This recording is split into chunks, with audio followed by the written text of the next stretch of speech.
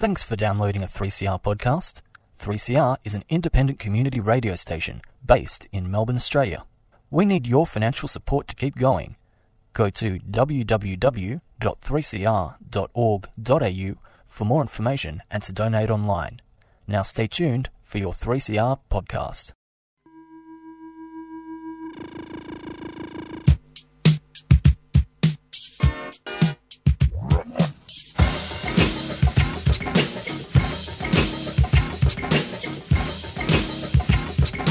歪んだ意識と節くれだったどう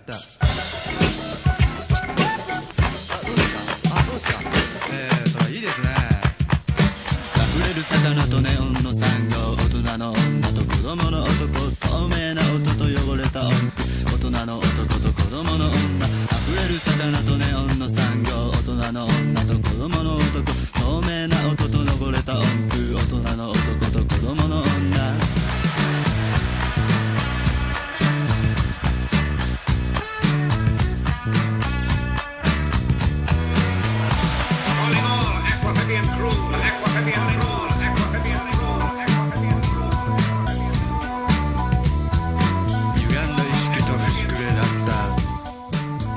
Welcome to Out of the Blue. You're tuned to 855 AM 3CR, or you're listening on digital, or you're listening later in the week via our podcast, Out of the Blue. I'm Donna, and in the studio today is Farm. Hi, Farm. Hi. And Matt on the panel. Hi, Matt. Good morning, Donna. We've got a great show lined up for you today because we're interviewing Farm Sharko from the Port Phillip Eco Centre, one of our presenters, about a sunscreen project, and we've got a few other bits and pieces and a big plug for our Radiothon trivia show coming up. We'll be back in just a sec.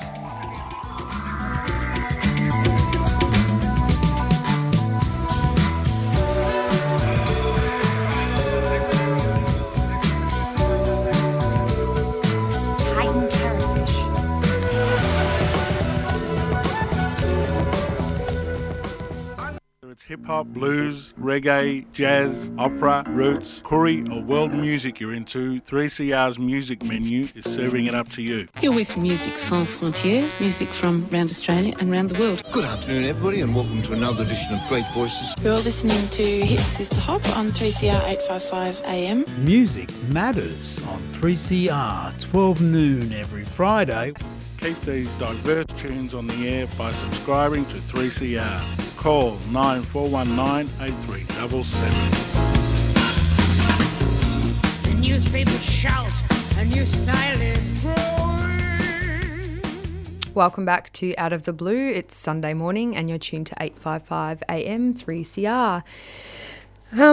Nice Sunday morning this morning. Last Sunday, however, Fum and I were out at Point Ormond doing the first ever Victorian sea slug census. That is really hard to say. Say it 3 times real quick. I don't think I've actually stuffed that up before. So whereabouts is Point Ormond? I've never heard of that. So Point Ormond is just past St Kilda. Okay. And what we also didn't know that morning was that there was a big triathlon marathon thing going on. Yeah, Point Ormond is a rocky reef area. that's in Elwood. So you know that big beacon on the hill? Apparently it has a name. I don't know what the name is. It's like a white beacon on the hill, just right on the shore. And Point Ormond is the rocky reef that's right in front of it.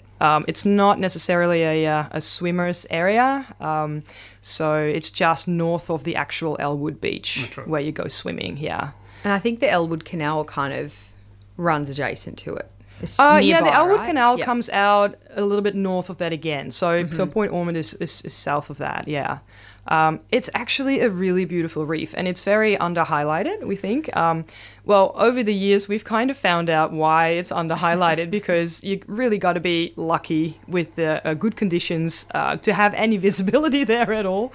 We did the fish count this year, and the visibility was about 30 centimetres. And it was really choppy. It was very choppy, very challenging quite an snorkeling event. for our first-timers. Yeah, it was quite exciting. So we didn't see many fish. And we thought we'd try it again, but with the sea slugs this year. And we did see, well, I didn't see any, but one of our fellow snorkelers saw one, and it was a Ceratosoma brevicavdatum. Did I say Nearly. that anywhere I near was right? going to ask if you saw any Ceratosoma brevicavdatum. brevicodatum, which means One the of short-tailed nudibranch. Short-tailed nudibranchs. Yeah, it's a really beautiful one. It's quite large. It's one of the largest ones we have in the bay. Oh. It grows up to about 14 centimeters, and it's very. It's got different shades of pink. It's got beautiful white spots on it, and sometimes quite orangey bits as well. I think maybe we'll rewind just a bit. So starting from your garden variety snail, can you let us know what a nudibranch is? Yeah, so nudibranch is basically an underwater slug. So they are related to your garden variety snail, but the difference between snails and slugs is that slugs don't have shells, not where you can see it anyway. Some of them will have an internal shell or like what they call a remnant of a shell, so evolution is phasing it out basically. But these nudibranchs are recognizable as just sort of slugs, and often they have really beautiful colors. Those are the ones that you always see the fancy pants photos of, obviously, because they're so photogenic. And the nudie does actually mean something, doesn't it? It does actually mean so nudibranch means naked gills, and so you can recognize them because they have external gills. Obviously they live underwater, so they'll need to somehow get oxygen from the water. So they have kind of on their butts they have these little feathery pokey bits that are sticking out, and those are their external gills. And then on the front you can recognize their head because they have two rhinophores, which are two little kind of like antennae like externalized things that they use to smell with. So a rhino means nose. So they smell chemicals in the water, and that's how they know where each other is, and how they can find each other and where the food is and things like that.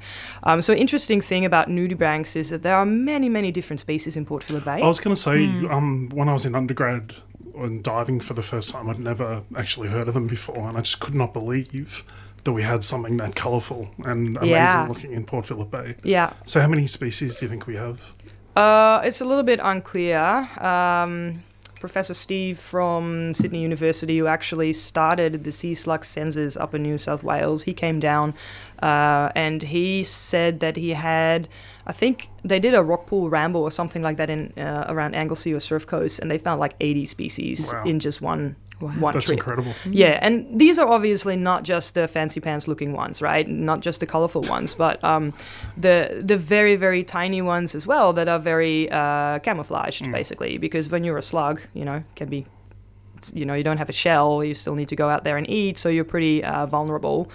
So are they poisonous? Do you know? Is that why they're so colourful? Yeah, so some of them are colourful because they want to scare off the predators and say, they have these colours to say, I'm really dangerous, I'm poisonous, don't eat me. And the way some of those species have adapted to prevent predation is really interesting. So they'll some species will go and they'll eat parts of an anemone or other, stingy thing that has nettle cells in it. And then they can transport through their gut, they can transport these nettle cells without setting them off and put them in a specific kind of papules in their backs. And so they actually use the nettle cells from the things that they eat to... in their own armory, basically. So don't they do the same with algae? They can actually incorporate algae and photosynthesize. Yeah, some species do that as well. So you can imagine there's, we talk about nudibranchs as one group, but there is an immense variety in lifestyles and life cycles and things like that within the group. And I think that's a super interesting thing. Where they, use other species for their own protection and against predators. Yeah. So that's really interesting. So Donna, you went for a search for these. I did, yes. Creatures. I joined in as well. Didn't find any nudibranchs, unfortunately. Visibility was great, though. The visibility was the best that's ever been at Point Ormond. We were so lucky. 30 centimetres. Oh yes, Yeah. No, it was like a couple of really meters. good. Yeah, it was really good. Yeah. Saw a few rays and other fish and heaps of sea stars. So many different sea stars. Lots of different ones. Unfortunately, a few of the invasive species as well. Yeah. The Northern Pacific sea star, but most of them, the vast majority, were the common sea stars in many different colours, from red to blue. Yeah, I saw a bunch of Tosia australis, which is the biscuit sea star. Oh, yeah, I saw a few of them. Yeah, They're the really flat cool. ones that are super orange, and they always remind me of. Do you remember the cartoon of Alice in Wonderland, the Disney one? No. Oh, well, they had, that. it always reminds me of the biscuits that say "Eat Me" on the, like they call it biscuit sea star, and they actually look like cupcakes or like they that do sort look of thing. completely edible. So they're just a little pentagon, aren't they? They don't have the typical arms that people might think. And then they got the sea fun stars little have. spots all over them. That, And very really, stand sometimes really beautiful markings as well. Sometimes they've got 4 arms. Depends a little bit on the species, and they have some variation within the species. But yeah, the common sea star is beautiful as well. And I don't know if you notice these, but massive 11-armed sea stars. Yeah, huge. Lots of them. Yep. And so the 11-armed sea star is a native species in Port Phillip Bay, and they can grow up to 1/2 meter in diameter, from arm to arm. That's huge. And these That is ones that we huge. saw at Point Ormond were quite large. They were between 30 and 40 centimeters in diameter. I haven't followed it up, but there was evidence from research a while back that they were actually predating on the North Pacific Sea Star. Yeah. Do you know if that's... I think been it looked at was further? that was observed by a diver, but it hasn't. I can't remember if it's actually been recorded anywhere. So I don't think anyone's filmed it yet. But that sort of that's going around at the moment, and I'm really hoping that somebody can film that at some stage, because that would mean that basically that's the only real true predator of the Northern Pacific Sea Star, and we need those obviously. Yeah. Definitely. Yeah. So I believe the nudibranch survey is going to happen annually now in Victoria, because it's been going for a few years in New South Wales and Queensland. I think there are a few calls for for it to be earlier in the year when it's a little bit warmer. But I didn't actually think it was that cold. I thought it would be Victorian freezing, problems. but it wasn't too bad. Yeah. It wasn't too bad. It was still about 18 or 19 in the water, and still is. So Climate it's change still... ain't that bad after all, eh? Oh. Go scrub your mouth out with some soap mat. Soap and salt water. Yeah, Got someone it was else a really good. I mean, it was a really good day though. Getting everyone in the water, and I think one of the really great things about doing these kinds of surveys, is really. It's really great to just get together, because we ended up seeing a lot of people there that we hadn't seen for a while. And just to get into the water and enjoy nature and enjoy the marine environment and everything that Victoria has to offer.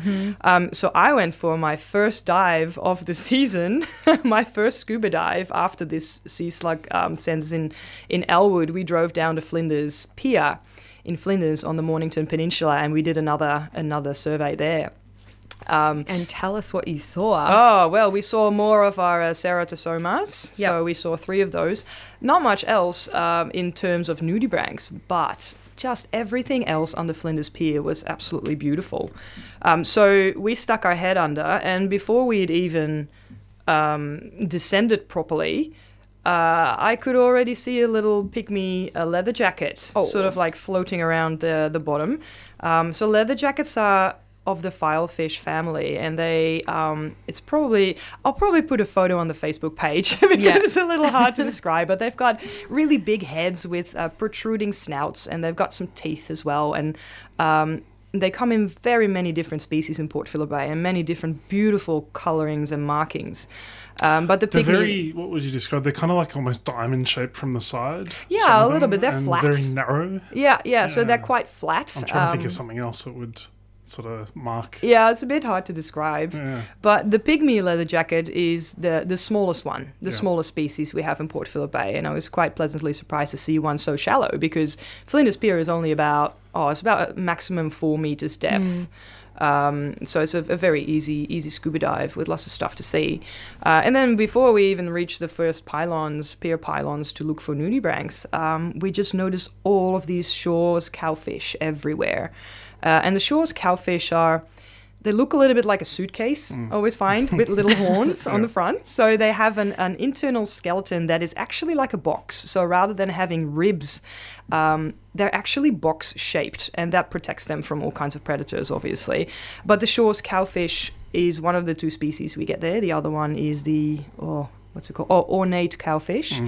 And the males are absolutely stunningly colored. So both males and females have beautiful lined patterns in white and brown and orange on the side. But the males have these really beautiful fan-like orange tails with lots of blue blue detail on them. And it was really lovely to see them in the shallows as well, and so many of them. So did they come and check you out? I usually find them quite inquisitive. They are. I think you get a little bit arrogant when you've got a skeleton that protects you like a suitcase, right? Yeah. So you can actually go and hang out and check out those big things that blow bubbles when they get into the water. I saw something really square and box shaped as well. It was yellow and green mostly. It was a Medicare card. Oh, yeah. We found a Medicare card. And a driver's license. And a driver's license, yeah. That was in Point Ormond. It expired in 1998. And it was like completely fine, this Medicare card. I don't know how long it had been in the water there. There you go. Medicare cards, they will be around in the environment for longer than Medicare will exist probably. Oh, yeah. And you saw the smooth ray down at Flinders? Yes, so we saw one southern smooth ray. Yeah, beautiful. Absolutely huge animals, but very, very beautiful to see.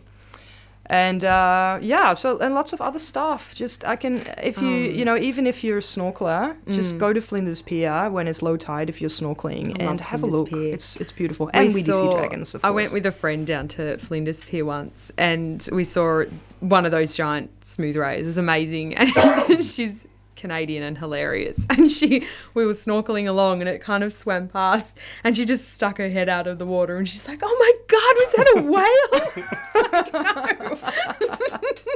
Oh, the same thing happened to me. First time I ever dived in Victoria, I was at Rye Pier, and I was floating above the sand, about maybe 25, 30 centimeters above the sand, because I was looking at a seahorse that was actually just right on the bottom, just holding on to a bit of seaweed. And so I was really, really looking closely at the seahorse, and all of a sudden this smooth ray sweeps underneath me, nearly touching me. And I had no idea they were there, so I nearly got a heart attack down right there. And then it just sort of kept coming back and swimming in these figure eights. And it was absolutely beautiful. So yeah, that was my introduction to one of those big boys. Amazing. Yeah. They seem disproportionately large underwater. I remember the first one I saw was at Flinders diving, and I think I was doing something the same, looking at the bottom, and then I just felt this massive shadow go over my head, and I thought, what, have we got whales down here now? Yeah. Well, underwater, when you look through a scuba mask, everything looks 25% bigger. So, that makes it even larger. In the retelling of the story, I think that adds another 25%, maybe. Yeah, that's right. Welcome back, everybody, to Out of the Blue on 855 AM, 3CR. I just wanted to remind everyone that our Radiothon is coming up very soon. It will be from the 4th until the 17th of June. And as our fundraiser for Out of the Blue for Radiothon, we'd like to invite you to buy some tickets to our trivia night. Yay. It's going to be awesome. So our trivia night will be in Highlander Bar in the CBD. It's a very short distance walk from the Melbourne Aquarium. It will be on the 23rd of May, and we are going to start from about 6 p.m. So get a team together. If you want to be on my team, please let us know via the Facebook page, because I need people who know about politics and geography and sports, please. So do please come to our fundraiser, or bring your own team, of course, and support us to keep us on the air. Loads of awesome prizes too. We should give a bit of a shout out to a few people. Melbourne Museum have been great. Clean drink bottles have been great. We've got heaps of donations from the Sports History Museum as well. So yeah, and I think the Melbourne Aquarium's donating some tickets. Melbourne Aquarium. Plenty of really good stuff to win. So London and American come. Supply Stores. Yeah. Promotion there. So heaps of great prizes for you to win as well. So please, come along. So we're going to do a bit of an interview with Farm now about one of her projects at the Port Phillip Eco Centre called the Sunscreen Project. So Farm, can you give us just a bit of an overview about what that is? What is the Sunscreen Project? Yeah, we talked about it a few months ago when we were just about to start. So the Sunscreen Project is a working title. We have a partnership with RMIT University. They were awarded a 3-year federal citizen science grant by the federal government to look at the effects of sunscreen that we use as people for protection in Port Phillip Bay in temperate waters. And that's a research that hasn't really been done before. So there's plenty of news and plenty of things known about sunscreen and their effects in the water in tropical places. So mostly sunscreen chemicals and their effect on coral reefs and tropical species. But it's never been done in temperate waters before. And so Port Phillip Bay is the first time they're actually going to look at it. Cool. And what effects have been noted in other areas, in more tropical areas? So yeah, it's actually quite scary because the chemicals in sunscreen, there are many different ones of them, and not every chemical is in every sunscreen. But we know of actually quite a bunch that have quite a detrimental effect on coral reefs in very small quantities. So that's very important to note, that even in very, very small concentrations, some of these chemicals are really, really lethal to coral reefs. So there's one of the main culprits is oxybenzone. Sometimes, if you look on your sunscreen packaging, sometimes it's called 3-oxybenzone. And this chemical has an effect on coral planulae. And a planula is basically a coral larvae, because corals start their lives as eggs, fertilized eggs, floating around in the water column, and then they develop themselves into larvae, and then they swim down and they attach somewhere to a rock or another piece of coral and start growing from there and forming their skeleton. Now, what oxybenzone does, it actually messes with the way that the genes are expressed of these planulae. So instead of sitting down on a rock and attaching themselves and starting to grow a coral skeleton, those planulae, those larvae, will actually encapsulate themselves in their own skeleton. Wow. Now, you can imagine, that's not very healthy, so they will die. So it's really bad for coral regrowth. And because coral reefs are already under threat from so many things, including climate change, pesticides, fertilizers, runoff from agricultural areas, things like that, this doesn't seem, they really can't use another threat like this to prevent them from actually reestablishing as well and regrowing.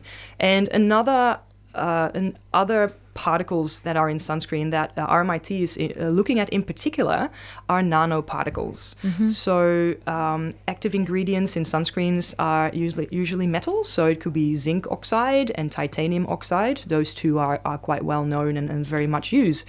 And when you use zinc oxide in a larger size, so it means that the tiny molecules and particles of zinc oxide are quite large.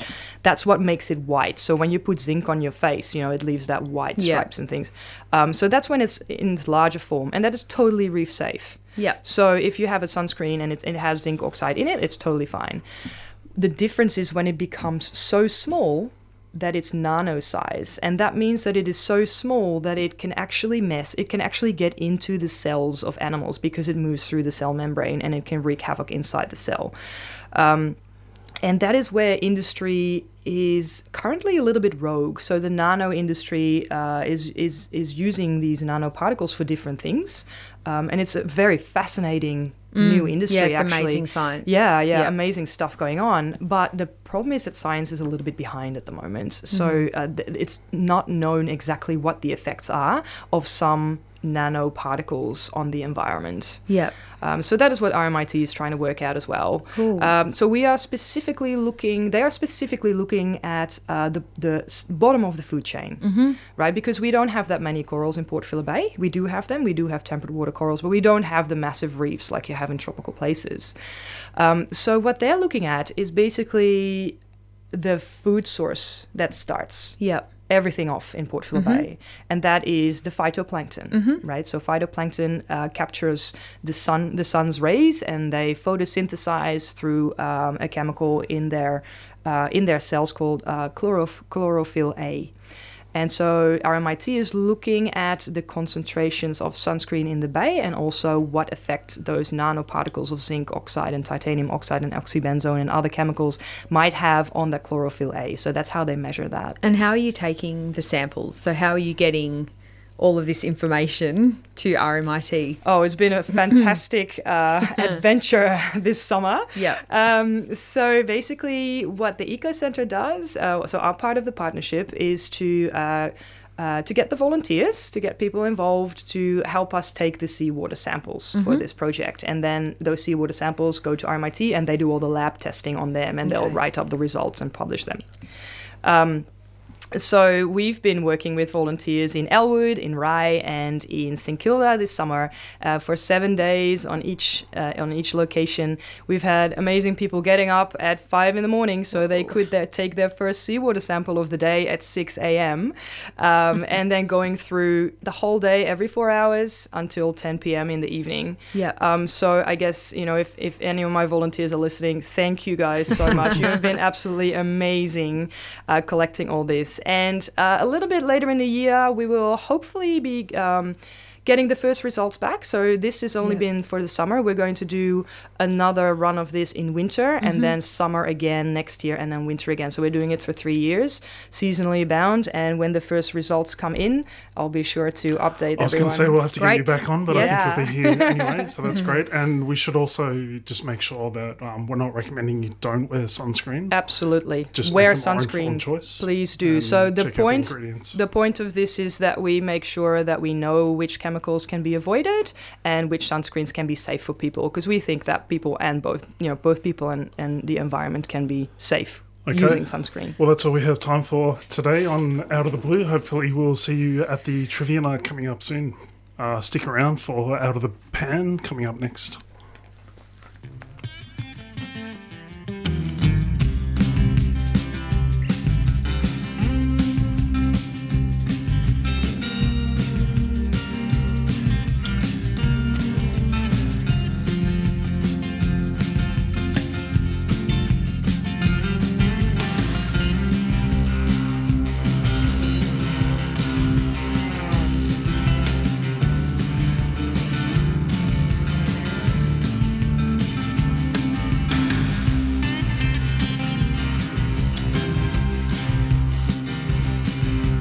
Broke down at a truck stop. Got wet sweat under a hard top. Wrong directions are shown. Threw up in the men's restroom. This is not the way home.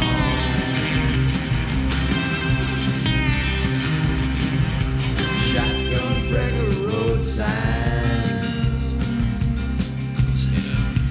Windburn calls the white line. So much nothing is ground.